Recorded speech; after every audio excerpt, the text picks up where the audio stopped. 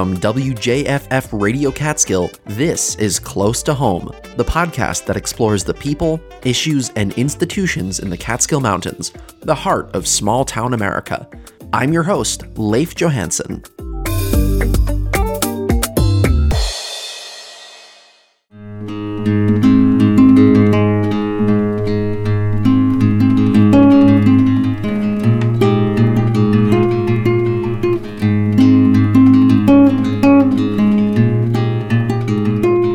Hey, thanks for tuning in. Today, I want to continue our conversation about higher education by talking about one of the most interesting experiments in higher education today, one that happens to be happening right here in New York, the Excelsior Scholarship.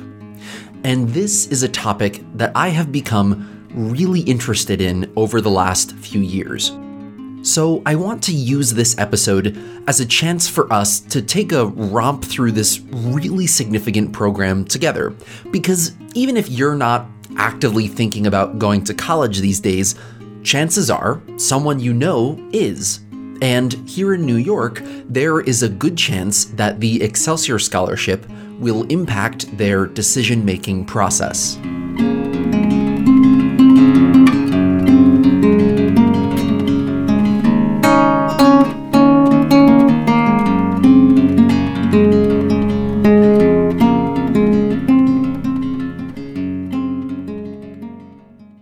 So I think my interest in this program has stemmed from the fact that conversations surrounding higher education in America today tend more and more to be moving in the direction of some iteration of tuition-free. This topic has taken center stage among debates between economists, politicians, and public policy advocates alike. And if you have watched pretty much any presidential debate in the last decade or so, you know that these free tuition debates are fierce. And there is no clear consensus that we've collectively reached as a country on this topic. And I think that's at least in part because to talk about the merits of government-sponsored tuition programs, we also have to have bigger, more difficult conversations about whether higher education is a right or private commodity, and if it's worth millions of tax dollars to expand college access with the idea that there are public benefits from having a greater share of the population graduating with four-year degrees, like more voter participation or more tax dollars paid back to the government as a result of higher incomes and a decreased reliance on social welfare benefits in the long run. Now, I am not going to insert myself into this argument because it is deeply complex and it's beyond the scope of this episode right now. The point is that tuition free is an ongoing part of the American dialogue, and I don't think it's a conversation that will come to a close anytime soon. So with that said, New York State's Excelsior Scholarship is a really big deal because right now, New York State is the only state in the country with a full tuition guarantee for almost any in-state student who goes to a SUNY school with a four-year degree program. Lots of other states, including New York, have some form of full tuition guarantee for two-year programs, but we are really unique for having this for four-year institutions. Indiana and Washington State also have some form of four-year tuition-free programs, but to access either of them as a student, you have to decide to enroll in one of their state colleges while you are still in middle school. And then you go through a special high school program that then feeds you into a state school, and it's only for certain participating state schools in general. New York's program is much closer to the sort of Bernie Sanders utopic model of free college for all. So if you're from a household with an income of less than $125,000 a year and you live in New York State, you can go to any four-year SUNY school tuition free. Now, for many parents and prospective students, that sounds awesome. And part of the reason I wanted to talk about this today is because it really is awesome. and I don't want to underestimate our program's significance. That said, even our national model for free college has a lot of problems baked into it. And that's the other reason I wanted to talk about this today. Because if we are going in the direction of free college, I think we need to be doing better for our students. So let's talk about what free college means exactly. So in the US, it doesn't mean free college. It means free tuition. And those two things are really different. For New York State residents attending New York State schools, the typical cost of tuition, as reported on the SUNY website this year, is $7,070. Now, the cost of room and board weighs in at about $14,540. So when we add in student fees, books and supplies, personal expenses, and transportation, the total annual expenses outside of tuition to attend a SUNY school, as estimated on the SUNY website, come out to around $20,030, almost 3 times the cost of tuition. Scholarship programs like Excelsior only cover tuition, and that's great. To save $7,000 on college is awesome no matter how you slice it. But it is anything but free college. Now, I think there are ways to make Excelsior work better. But before we get into that, I want to talk about how the program currently works and some of its barriers to entry. So on top of the $125,000 or less household income requirement, there are a slew of student requirements to receive and maintain the Excelsior Scholarship. So first, they have to complete 30 credits per year. Now, that may not sound that daunting, but it means that if a college junior decides to apply for the scholarship for the first time in her junior year, and she is taking 30 credits this year, and she took 30 credits last year during her sophomore year, but she only took 28 credits during her first year, she is ineligible for the scholarship. As of 2015, less than 33% of 4-year CUNY students would have met this threshold. And CUNY, by the way, is the City University of New York. And so both SUNY and CUNY students are eligible to receive the Excelsior Scholarship. So anyway, students also have to remain in New York State for the number of years after graduation that they received the scholarship for. So if they don't, the scholarship becomes a no-interest loan, and it must be paid back to the state. Third, they must maintain a minimum 3.0 GPA throughout college. Fourth, they must graduate in no more than 2 years for a 2-year program and no more than 4 years for a 4-year program. Fifth, they must be a U.S. citizen or lawful permanent resident. Sixth, they must live in New York State for a full year before applying for the scholarship. Now, all these restrictions end up disproportionately affecting low-income, part-time, or undocumented students and those facing housing or family instability.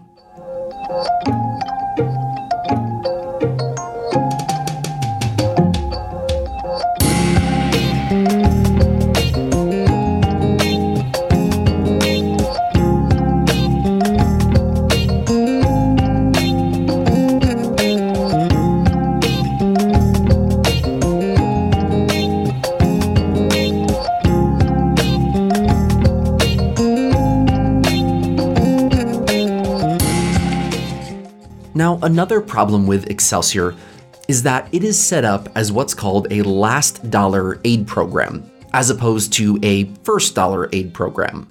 And what does that mean? Well, the difference between first and last dollar aid is simple, but it is significant. So first dollar aid is committed to a student regardless of other funding that they might get for college. If you win a scholarship essay contest and the prize is $3,000 per year for all 4 years of college, you're going to get that $3,000 a year no matter what other need-based financial aid or merit scholarships you also get. So if you're from a low-income household in that event, and federal Pell Grants or money from the New York State Tuition Assistance Program would already cover most of the cost of tuition, that $3,000 can help pay for room and board or whatever other costs you have associated with college.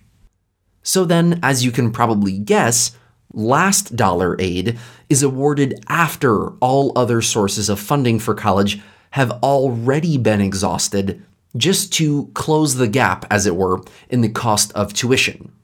So the Excelsior Scholarship is a last dollar aid program.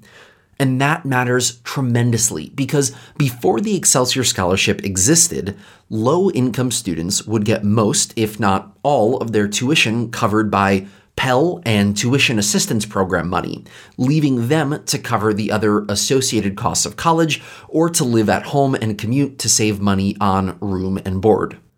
So other students from families with household incomes above around $70,000 or so would have been ineligible for that federal and state assistance initially, meaning that they would usually have to pay for the associated costs of college plus tuition.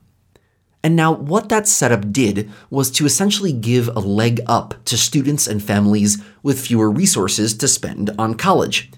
It was, at least to some extent, equitable. The Excelsior Scholarship makes the cost of college more equal across the board, but not equitable. Because as a last dollar aid program, that low-income student still receives federal and state aid, which might cover 90% of their tuition, and the Excelsior Scholarship fills in that last 10%. But for students whose families make less than $125,000 a year, but enough so that federal and state tuition assistance aid only covers, say, 20%, the Excelsior Scholarship will fill close to the other 80% of the cost of tuition. So now the student from a household making $30,000 a year and the student from the household making $124,000 a year have the same level of tuition aid and the same level of responsibility to essentially foot the rest of the bill. It takes away that leg up that we were previously giving to students who needed it the most.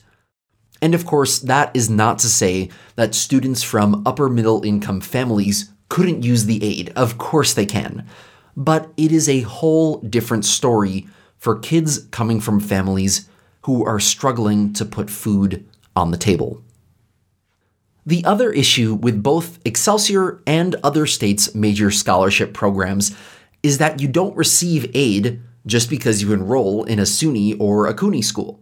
You have to apply for it separately, and it's in addition to submitting other financial aid documents that you'd be submitting anyway to go to college. And it is a lengthy, complicated process. If you know you qualify for Excelsior and you want to apply for it, you'll have to submit the FAFSA, or the Federal Application for Student Aid.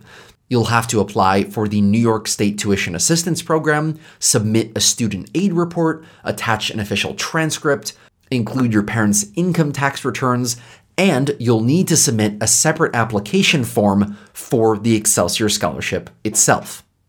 And lacking clear guidance from either the state or an education professional, there are a lot of families for which that is going to be a serious barrier to ever receiving the Excelsior Scholarship, particularly those families where the parents didn't go to college and have to go through the whole financial aid process themselves already. And I imagine that you don't know many 16-year-olds who would easily navigate through all of that paperwork. So at the end of the day, this might be widening the access gap between first-generation students and those whose parents and grandparents graduated from college. So with all of that in mind, I think we're left with the question, how well is this program working? Well, in the 2019 to 2020 school year, about 32,000 students received the Excelsior Scholarship. When then-Governor Cuomo announced the Excelsior Scholarship in 2017, he said that more than 940,000 students qualified for it. And one of the major arguments for introducing the Excelsior Scholarship in the first place was that it would help reduce America's massive student debt problem. And at the time, Americans had already racked up more than $1 trillion in student debt. In 2015, before the scholarship was introduced, the average student debt in New York was $29,320. As of 2021, 4 years into the Excelsior Scholarship, New York's average student debt is $35,638. And perhaps our student debt situation would have been worse without the Excelsior Scholarship. I don't know. But either way, it probably hasn't had the impact that we had hoped it would on the outlook for higher education in New York.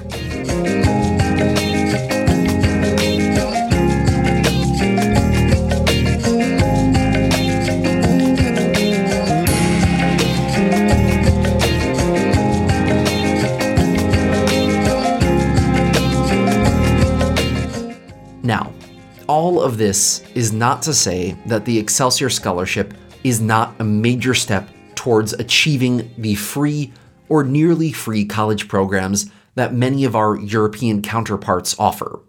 But it could also be better. The easiest fixes that could make a meaningful difference here might be as simple as making the scholarship application process shorter and clearer, and offering more online guidance to submit an application along the way. Beyond that, it could potentially be more accessible if some of its eligibility requirements were rolled back, like the minimum credit requirement to receive the scholarship, or the mandate to complete college in no more than 4 years. And then looking further out, it could be far more impactful as a first dollar aid program, where more of the funding is allocated towards families with the most need. Maybe so it can help cover room and board and other fees too. I am curious to see if other states will follow New York in developing various forms of free college, and how those programs will look if they do. As with so many other issues, there probably isn't a silver bullet to solving the education access and equity problem, but we cannot afford to settle on one early program design and call it a day across the country. Our policymakers and education experts need to constantly look at the data on how these programs are performing, and then be willing to get creative and try new designs if they're not working. That is how we get closer to having an education system that works for everyone.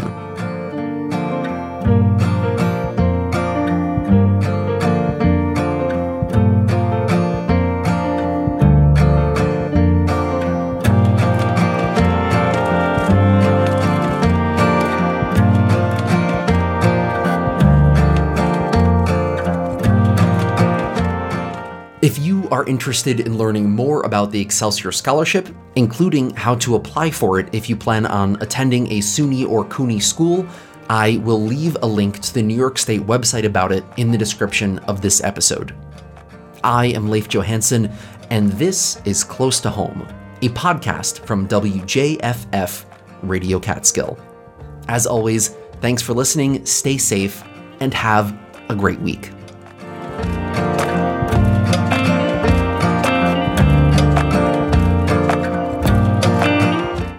Excelsior, by the way, which is our state motto, translates from Latin to higher. If you know that, good job. You are a real New Yorker with a bunch of useless knowledge.